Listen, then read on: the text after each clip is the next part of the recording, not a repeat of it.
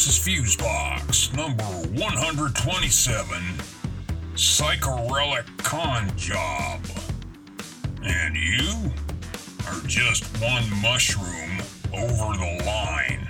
And just 3 mushrooms away from our grand prize giveaway, this fabulous new car. Oh man, if it were only that easy. Yeah, it's not. I don't care how many mushrooms you take. Are you feeling it, friends? That strange, disassociated, somewhat drunk with nostalgia feeling? Like somehow you're watching the whole life experience from some other place? Like Altoona, or? Perhaps. Hello, friends, and welcome in to this, the 127th edition of Fusebox, intoxicatingly entitled Relic con job, and we will endeavor to explain all of that soon, I assure you. I am your cleaning a magic carpet with a can of foaming goo host, Mark Rose, and over there, ever shrouded in a fog of mystery. Is that what it is? You know, I thought it was coming from this vape. The undisputed king of crosstalk, Milt Keynes, everybody. Thank you kindly. So, should I break out the good stuff then? I mean, you know, since we're doing the whole psychedelic, relic experience thing. I mean, well, what? Because, you know, we always want to be accurate. Perhaps I should explain the title's reference, or should I say references? Maybe. Yeah. Well, actually, it was all inspired by a series of things recently, which all sort of culminated in this impressionistic inspiration, you might say. It actually all started with strawberries. Yeah, I'm going to need some enhancement, I think. With all the oddball stuff coming from the orange guy of late, particularly the on-again, off-again stance in terms of foreign policy, it inspired a notion regarding another guy in charge once, a captain who at one point assembled the entire crew of a naval battleship in the wee hours of the morning to, quote, get to the bottom, end quote, of the alleged missing strawberries that he was sure were eaten by a crew member without his consent. As a matter of actual fact, wasn't this whole fuss over a quart of strawberries? The pilfering of food in large amounts or small is one of the most serious occurrences on board ship. Yes, but didn't you learn the mess boys had eaten the strawberries and that you were conducting a search for an imaginary key? I repeat, the key was not imaginary. And I don't know anything about mess boys eating strawberries. Captain, have you no recollection of a conversation with an Ensign Harding just prior to his leaving the cane? What about it? Well, didn't Ensign Harding tell you that the mess boys ate the strawberries? That right there was from 1954's Cane Mutiny, starring Humphrey Bogart. In a scene there with the great Jose Ferrer, taken from Herman Wouk's book that was based on actual situations he had experienced as a naval officer. And I think he got a Pulitzer out of that one, too, if I'm not mistaken. Oh, yeah. Isn't that the one where Bogart's character... Captain Queeg? Yeah, Queeg. Doesn't he have these, like, metal ball bearings or something that he's always messing with all the time? The same, yeah. In times of stress, he jostles these metal balls, which for Queeg is pretty much all the time. But it really was an interesting character quirk. I mean, that guy had to be real. Must have been based on someone that Wouk observed in his tenure as a naval officer. So that's when you broke out the hookah and it all went paisley? Sort of. Well, I started to think deeply about denial. Or in the orange guy's case, implausible deniability, where actual footage of statements or situations are categorically denied, as if our eyes were lying to us. All right, well, so here's a case in point, all right? It's pretty current. Hurricane Dorian. So back on August 29th, forecasts from both the European and U.S. models that showed the path of this beast to be kind of colliding directly with Florida at that time. Even central Florida, which is really kind of unusual for this type of thing.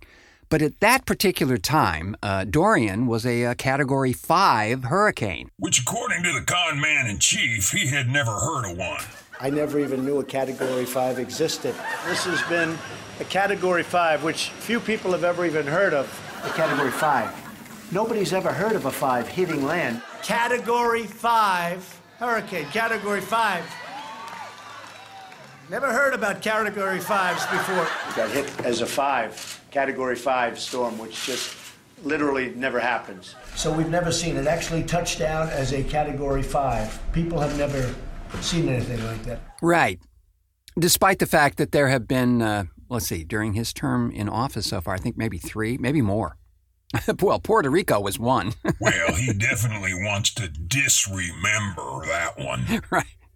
So he goes on the tweet thing and states that Dorian is now going to threaten Georgia and Alabama, as projected by the National Weather Service, which, as you might have suspected, tends to send an alarm to those fine folks living in that area to start maybe boarding up their homes and start making evacuation plans. Perfectly normal.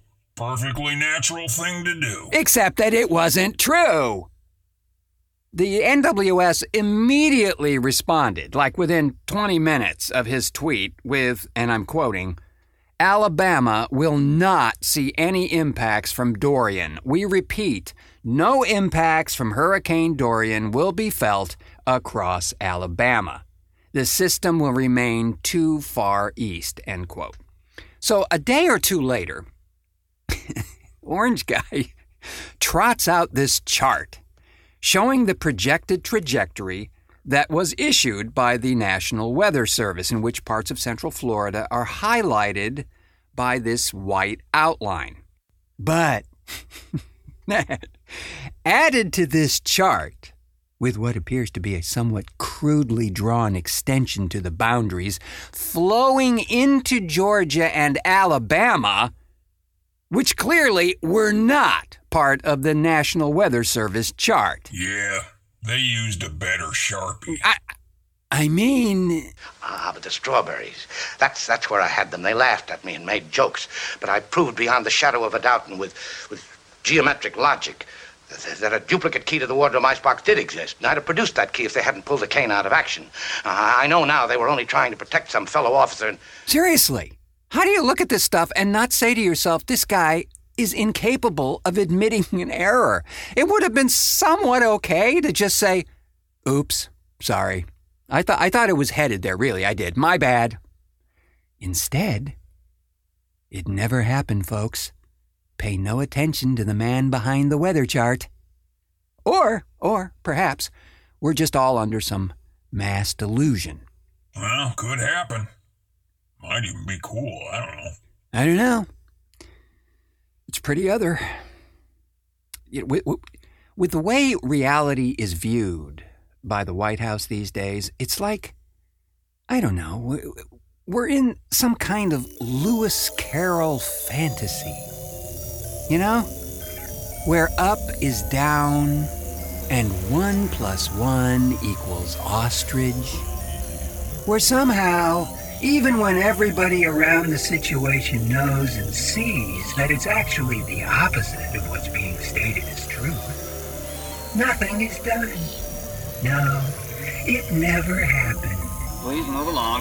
Nothing to see here.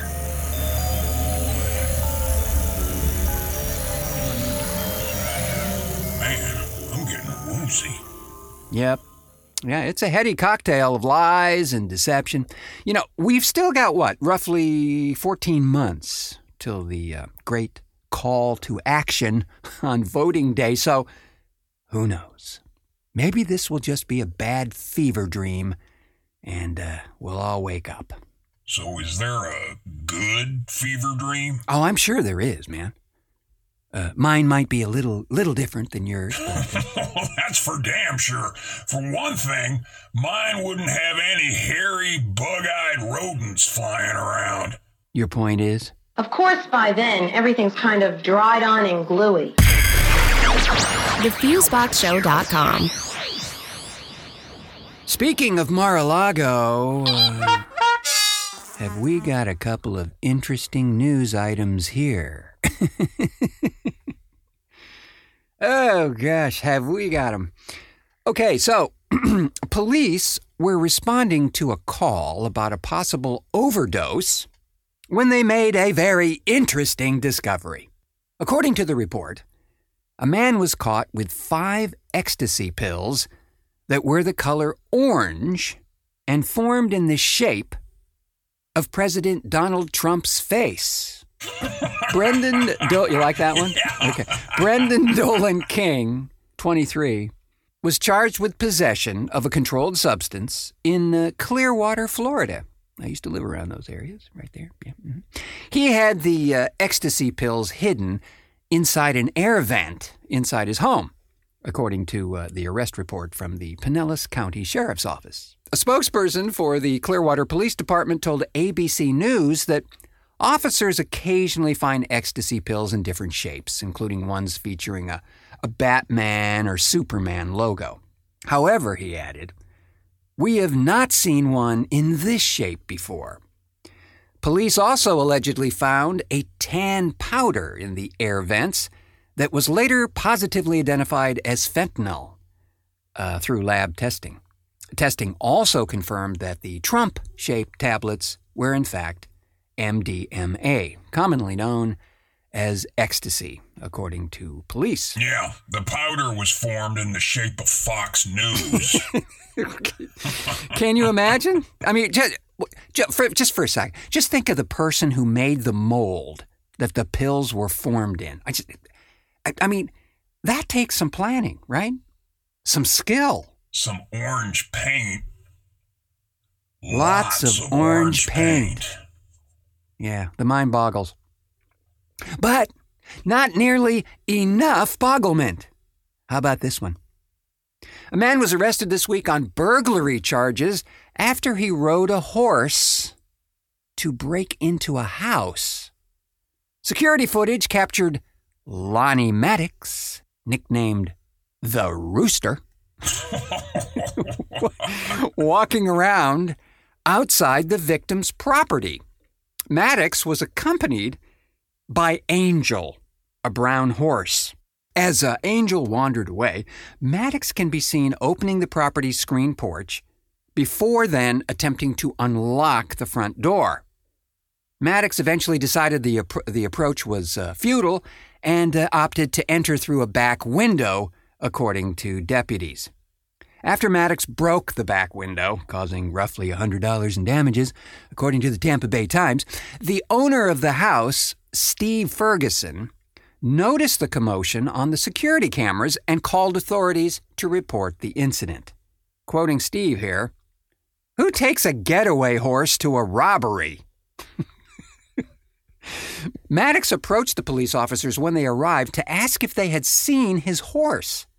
He continued to express concern over the horse's whereabouts while being questioned by the authorities. "The horse is mine. I've been trying to get to it," Maddox told the officers. Police later found the horse roughly 2 miles away from the house and returned it to its rightful owner. It's unclear whether Maddox stole the horse or had obtained permission to ride it. During interrogation, Maddox initially claimed that he was on the property because Angel had run loose and broken through a fence. But when deputies informed him that they were in possession of security footage, plainly showing him enter the house, Maddox changed his story and told authorities that he broke into the house because he was thinking about renting it and wanted to see the inside. Steve Ferguson then said, "What are you doing in my house?" The guy said, "My horse broke into your house, mister, and I had to go in and get her." Ferguson responded with, "Okay, so she broke into the gate and then the porch, and then the house? After Maddox's arrest, police conducted a background check on the accused and found that he had previously been found guilty of car theft, drug possession, and domestic battery. Who takes a getaway horse to a robbery? I know, right? Well, this is just priceless. This is a great illustration of what has become known around here, anyway, as the Florida Con. Now, if you've listened to our humble program for a while, then you know of what I speak. But it's a type of con where, and that's what makes it unique, friends, is that nobody wins. Not the con guy, not the con-e, nobody. The remark that he broke into the house because he was thinking about renting it and wanted to see the inside, perfect bad con. Absolutely. Seriously, you'd have to be on some kind of mystery drugs to bite on that. Or the... I work for the CIA. See my badge? It's a huge movie that's being planned. You're going to be hired as our chief audio guy. You're going to be at the ground floor of an amazing opportunity. And it's all hush-hush. Yeah, the folks at Procter & Gamble are working with the NSA. And I'm in just look at these IPOs and stock options. I'm actually a gangster working undercover for law enforcement. They call me the Love Duck. Look at this guitar. It was Paul McCartney's. He gave it to me.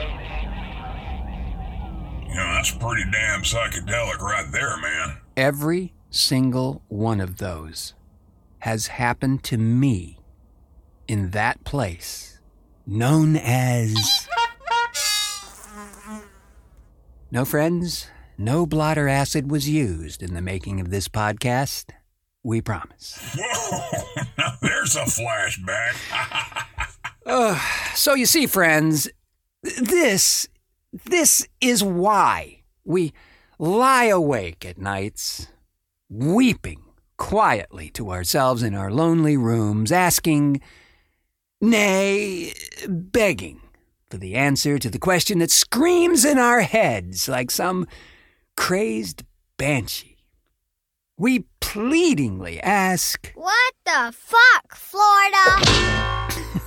Thanks to our comrade in audio crime, Jeff Pollard, for his eagle-eye-ness-isms in spotting these two choice contributions for us. Well, you know, Pollard doesn't sleep, so what better way to use the time, you know? You think?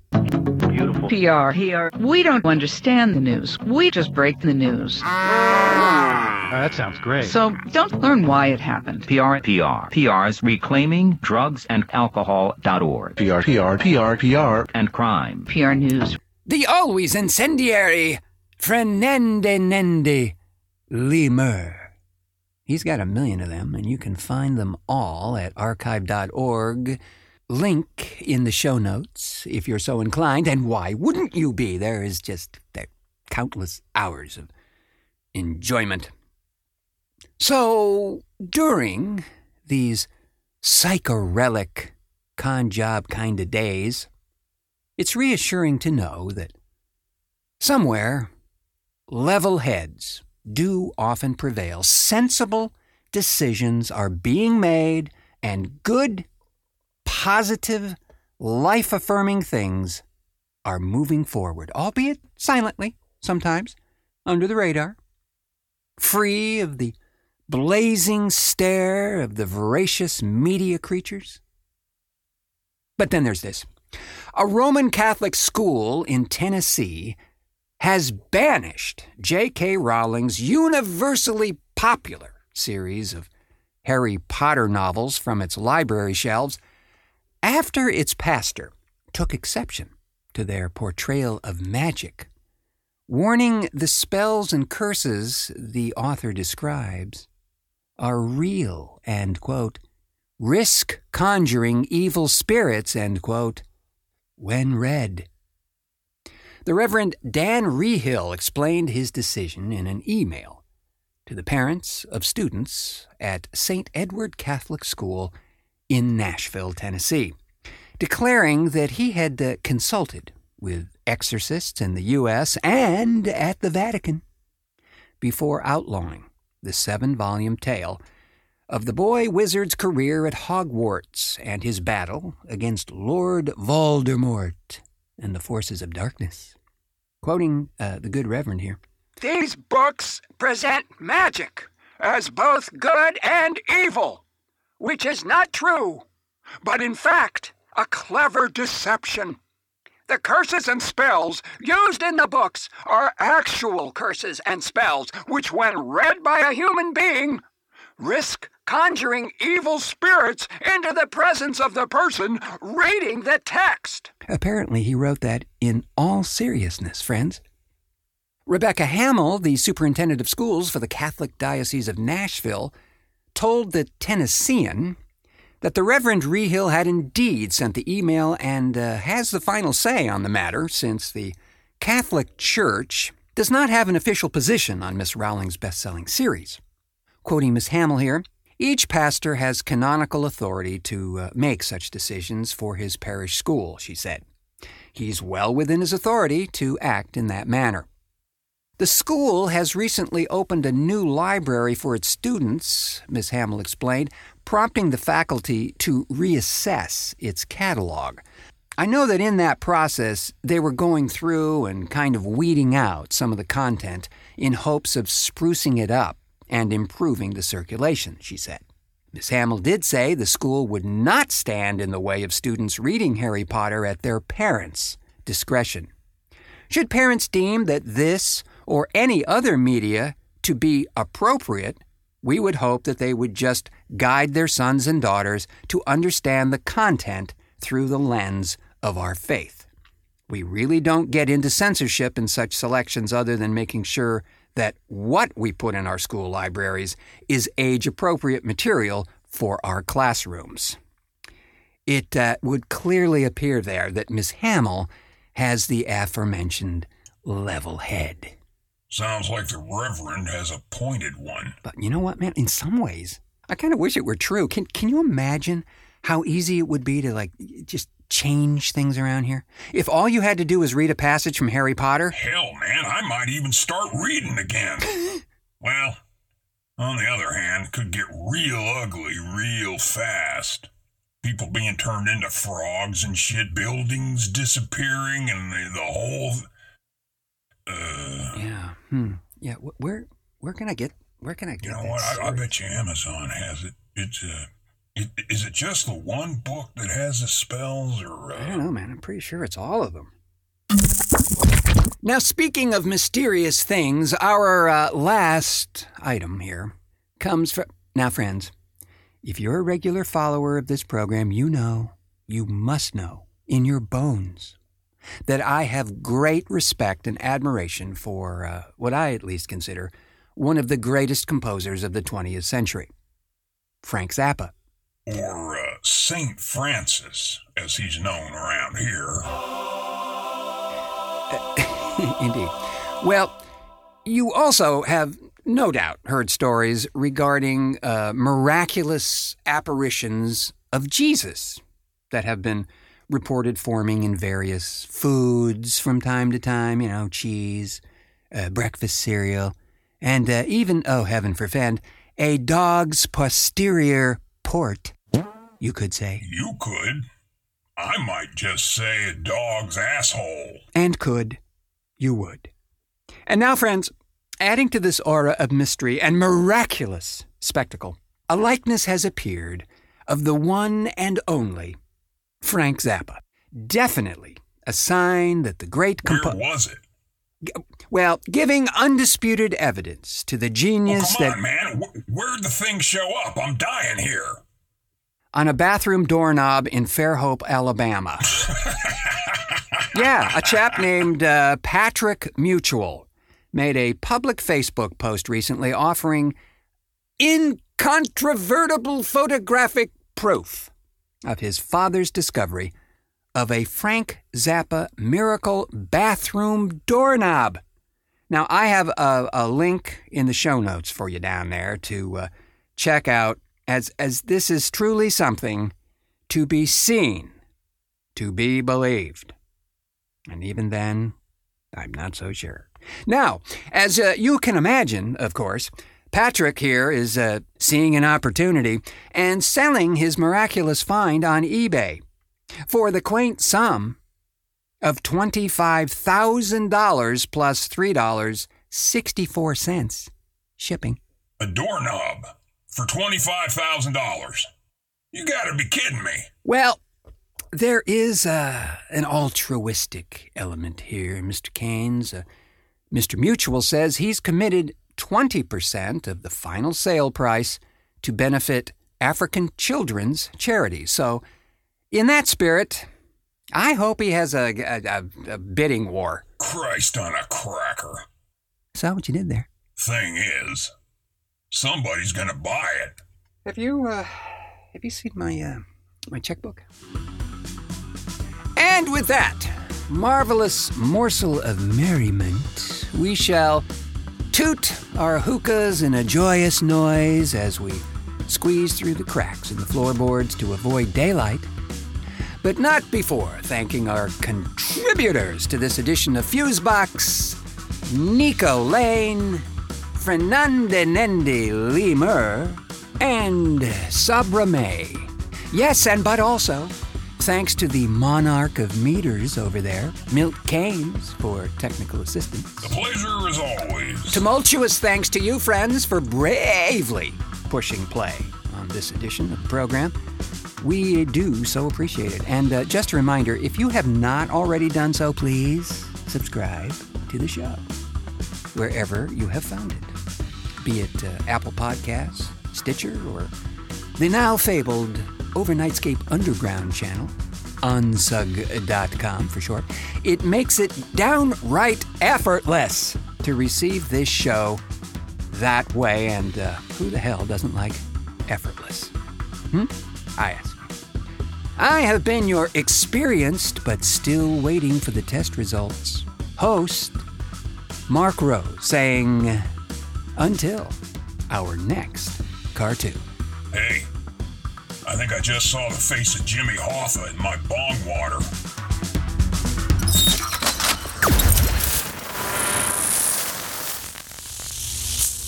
Fuse.